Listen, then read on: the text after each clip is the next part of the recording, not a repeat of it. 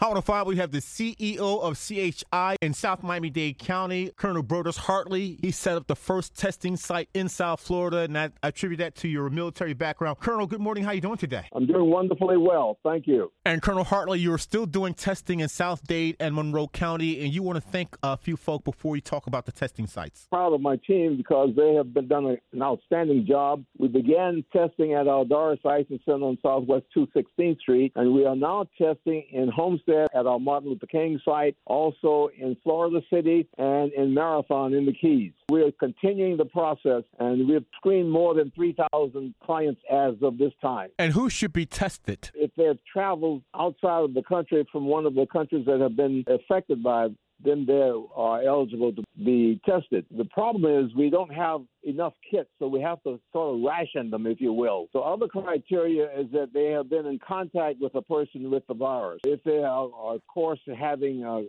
fevers, cough, upper respiratory infections, then they may be considered for the test. And how can we contact you at CHI? Contact number, of course, would be 305-253-5100. 305-253-5100. That's 305-253-5100. This is still a problem in our community, and we are finding more and more people have been affected by this virus. It's not over.